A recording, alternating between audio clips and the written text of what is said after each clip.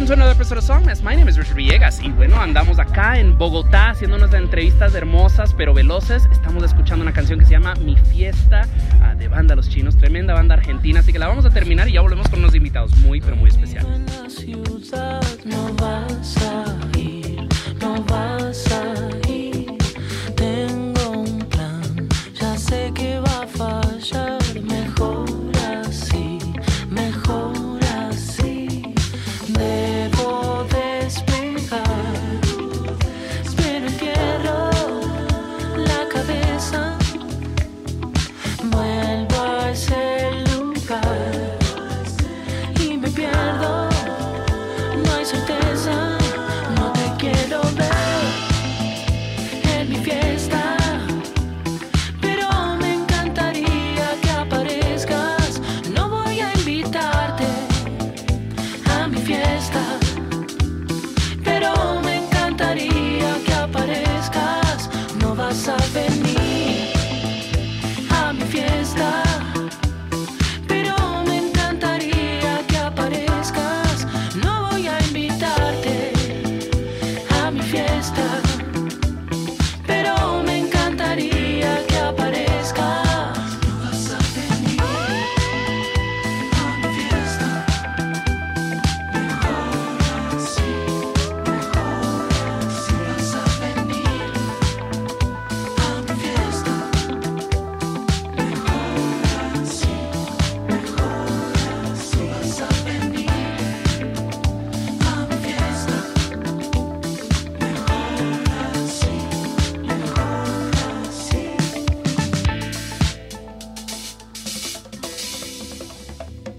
Estamos acá en la zona de prensa del Stereo Picnic y tengo invitados de lujo.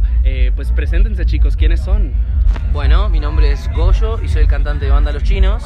Por acá Nicolás, el logo, bajista de Bandalos Chinos también. O sea, es una banda que realmente hoy día en el 2023 no requiere mucha introducción, pero siempre la pregunta que le hago a todos los artistas en este show es, pues, ¿quiénes son y qué hacen? Bueno, somos una banda que creo que, no sé si diría que especie en extinción, pero sí unos sobrevivientes como tales, en esta era de individualismo y post pandemia. Creo que es muy lindo poder seguir apostando a lo colectivo y hacemos canciones que hablan de las cosas que nos pasan. Sí.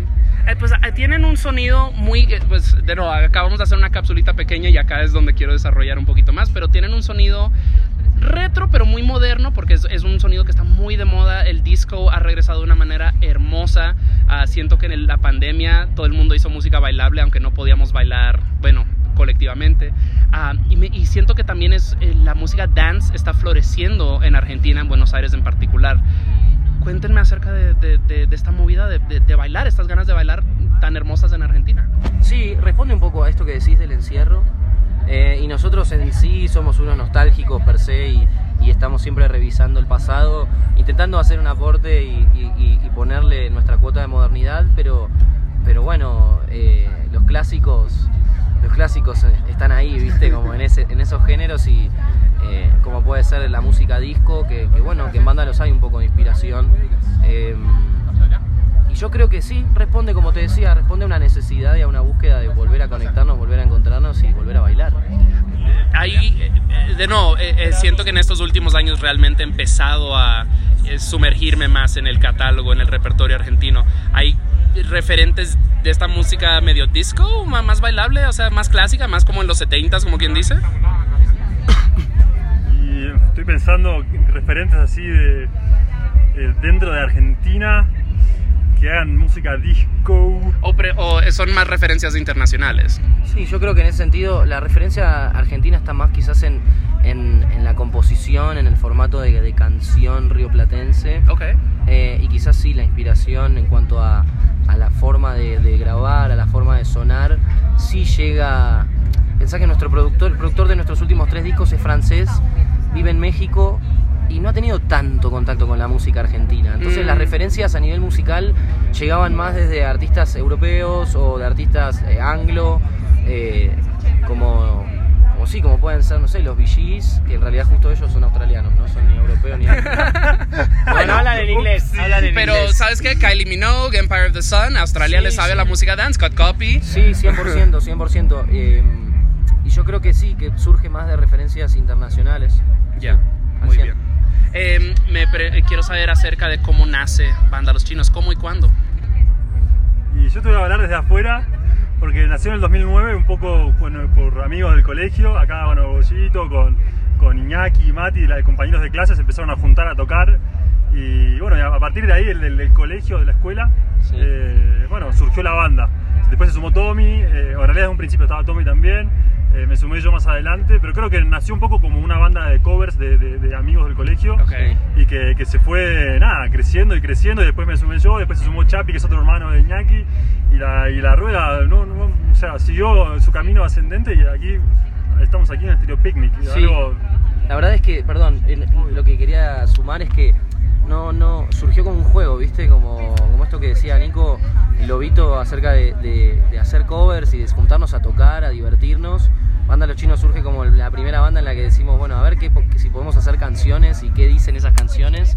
Y creo que sí, la importancia es que lo importante es intentar que siga siendo un juego, ¿no? Como eso que arrancó, que de a momento se fue perdiendo porque la banda se fue profesionalizando, fuimos dejando otros trabajos que teníamos para sobrevivir y pagar el alquiler y de a poco ir dedicándole full time, full cabeza, full emoción a este proyecto que hoy ya es un estilo de vida, te diría. Claro. Y todo esto en Buenos Aires, entonces, todo esto nutriéndose del caos, de esta internet.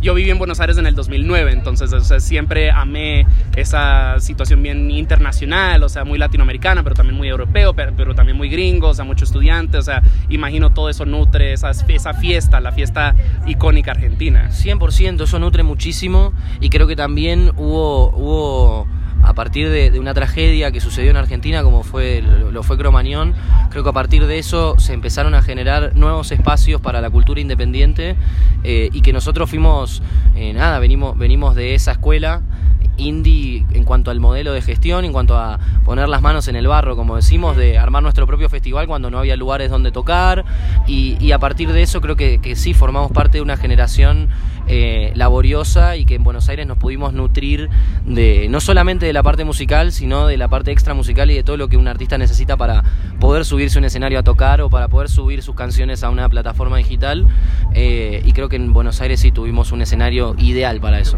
Esta mañana justo hablaba con Albina de KXP, entonces, y ella habló de la escena post-Cromañón, entonces me hace mucho ruido que vuelvas a traer eso, y así que estoy muy contento de estar acá con ustedes.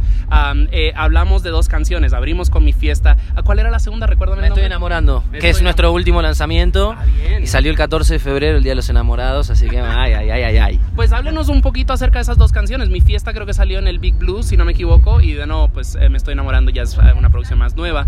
Cuéntenos acerca de estas dos canciones y tal vez si hay un salto en sonido de la una a la otra.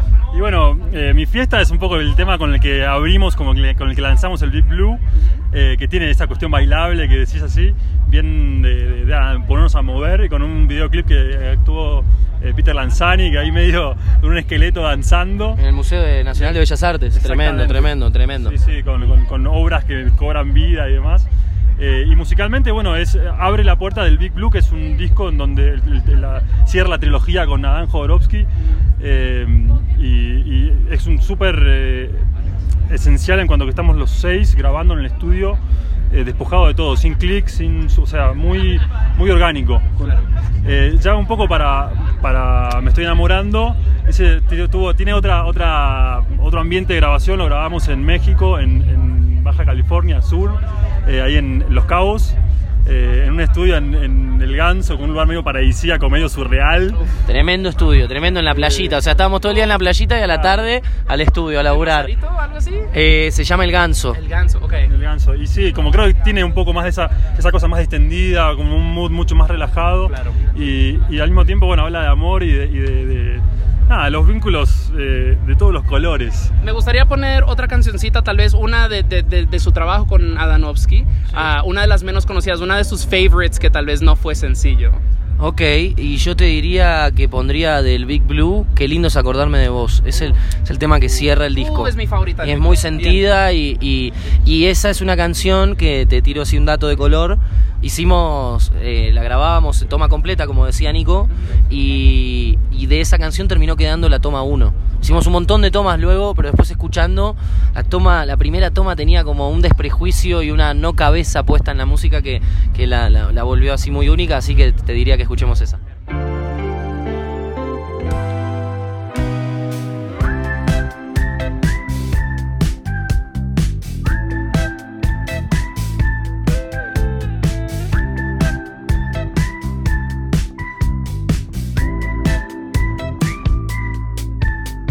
Yendo hacia adelante, veo cosas que no ves, aunque no me creas.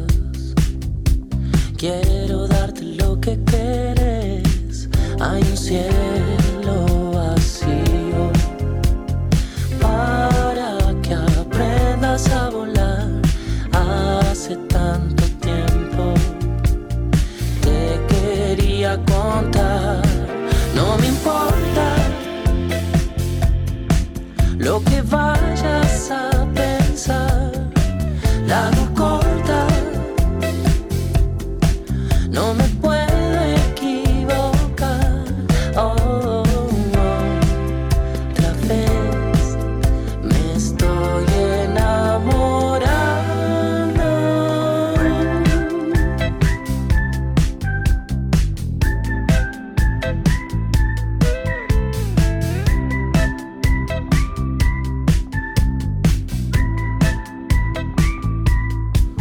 Hay un cielo vacío para que aprendas a volar. Hace tanto tiempo te quería contar. No me importa lo que vayas a pensar, la hago corta, no me puedo equivocar. No me importa lo que vayas a pensar, la hago corta, no me puedo equivocar. Oh, otra vez me estoy enamorando. Lo poco que me cuesta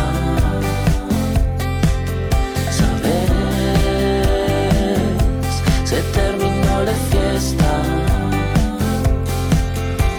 Ves lo poco que me cuesta. Me fui cuando se fue la orquesta. Ves qué poco que me cuesta.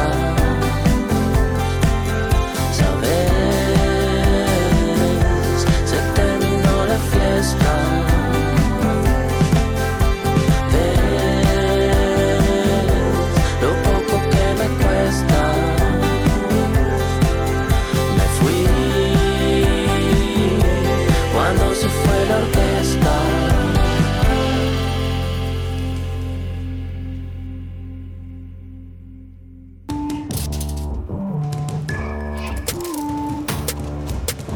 Song Mess, un show de música emergente latinoamericana donde mezclamos entrevistas con los sonidos más frescos del underground.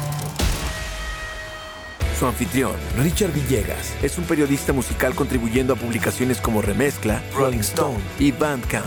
Y con Song Mess, las conversaciones toman un giro más casual y personal, revelando el mundo interior de cada invitado. Song Mess está disponible en todas las plataformas digitales. Escúchalo martes 9 p.m. y jueves 9 a.m. por Nova Hits Radio. Song Mess.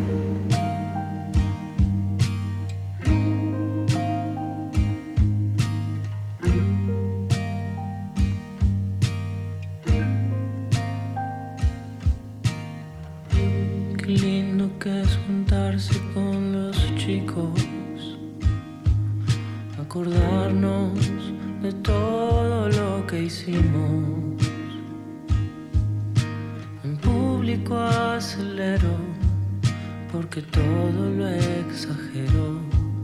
Es mejor así, así.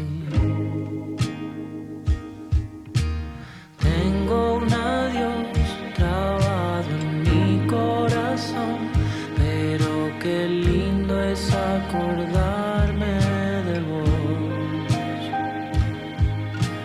Se hizo de noche y estoy solo otra vez, pero qué lindo es acordarme de vos.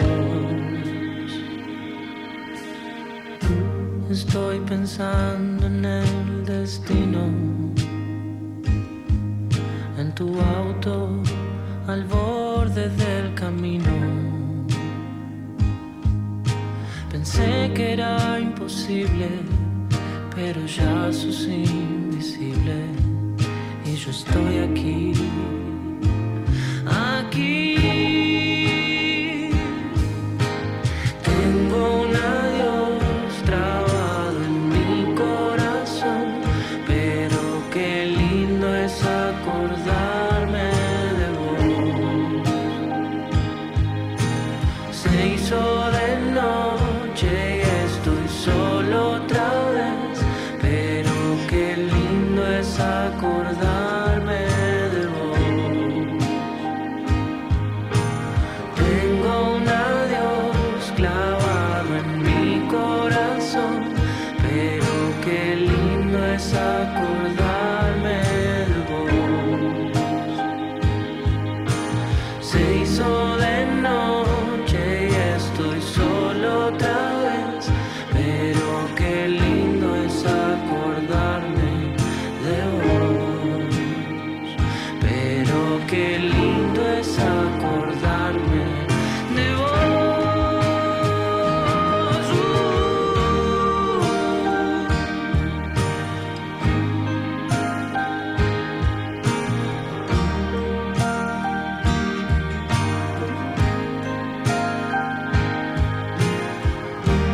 Encontré un audio con tu voz, un adiós.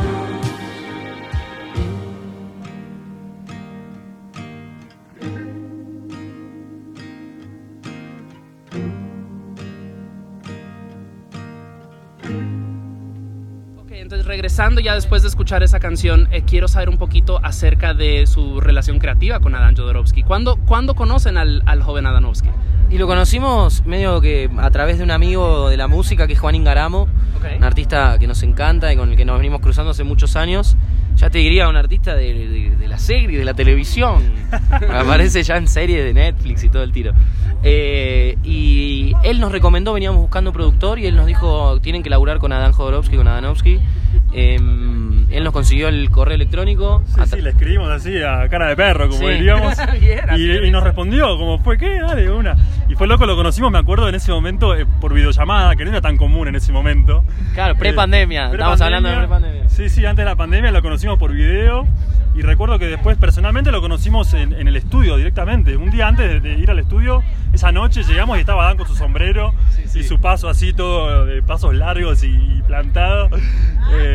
Fue un inicio de algo que no sabíamos que iba a ser tan nutritivo, tan extenso y tan prolífero, ¿no? Sí, sin duda. La verdad que ese primer encuentro con Adán fue revelador y creo que ya se ha convertido, más allá de nuestro productor, es un gran amigo que nos ha regalado la música y es muy lindo encontrarnos todo el tiempo con él. Esta conversación viene después de una jornada que tuve en Buenos Aires haciendo 1000 entrevistas. Estuve en todas las sesiones de KXP, entrevisté a varios de esos artistas y me di cuenta de que, me dormí. No, ¿en qué momento sucedió todo esto en Argentina? Creo que hay algo increíble pasando allá, o sea, de que son el futuro. De las escenas de Latinoamérica ahora mismo es la que más me emociona, es donde necesito empezar a pasar más tiempo. ¿Qué creen que está pasando? O sea, más allá de que cuéntanos de la escena, o sea, de que, ¿qué creen que cambió?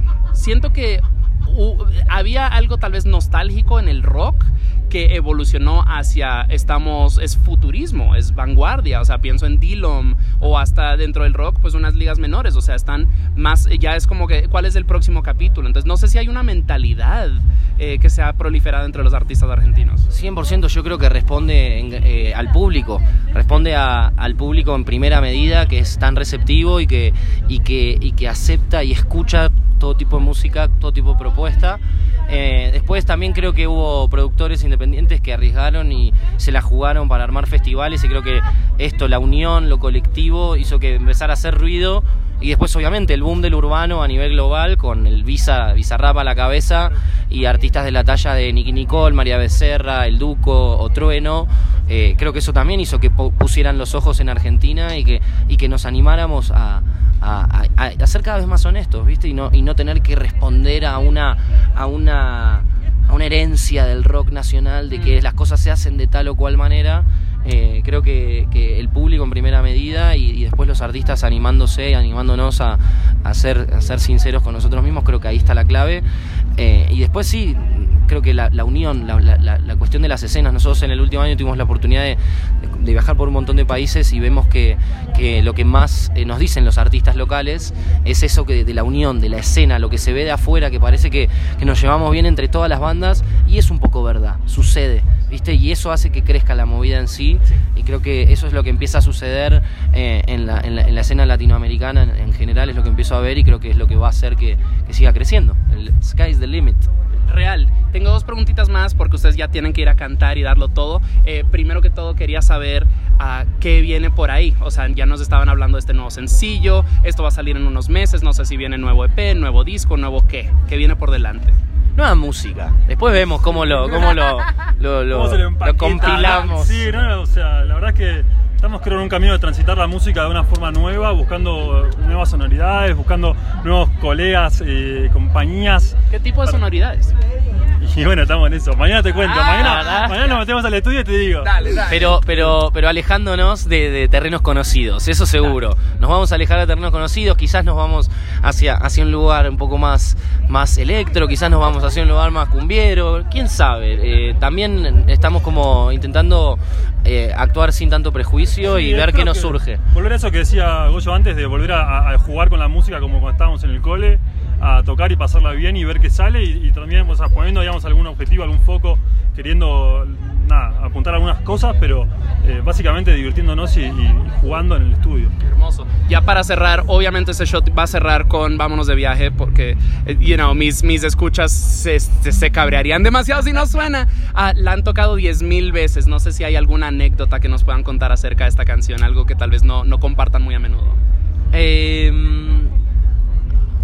¿Cómo nació? ¿Cómo nace esa canción? Es una canción que la trajo Chapi, el tecladista, okay. y nació en Brasil. Estaba en unas vacaciones él en Brasil y trajo como un demito que lo subimos. Nosotros subimos unos discos que se llama el Feliz Navivach, que es una suerte de compilado donde mostramos un poco la cocina de cómo surge y cómo se da el proceso creativo. Y es una canción que sí, que la trajo Salva a la sala y fue... hagamos una canción que hable de drogas, y surgió Vámonos de Viaje, te lo juro, boludo. Bueno, pues queridos escuchas, mis invitados son Bandalos Chinos. Esa canción se llama Vámonos de Viaje. Muchas gracias, chicos, y bueno, nos vamos a ver en ese escenario bailando. Aguante, muchas gracias. Y eso es, muchas gracias, chicos. Vámonos de viaje, déjame llevarte sin control.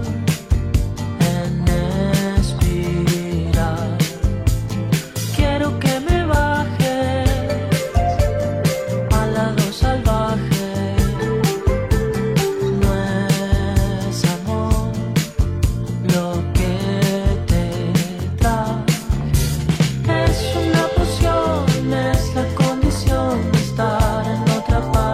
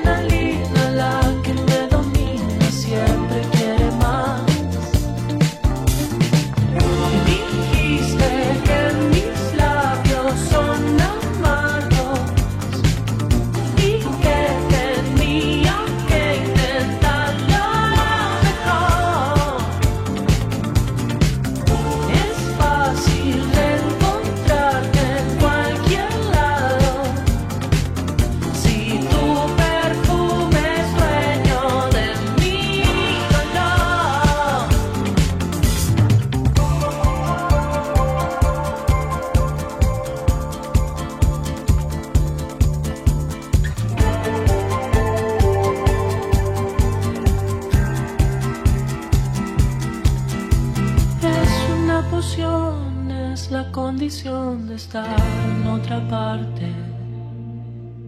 Es la adrenalina la que me domina, siempre quiere más.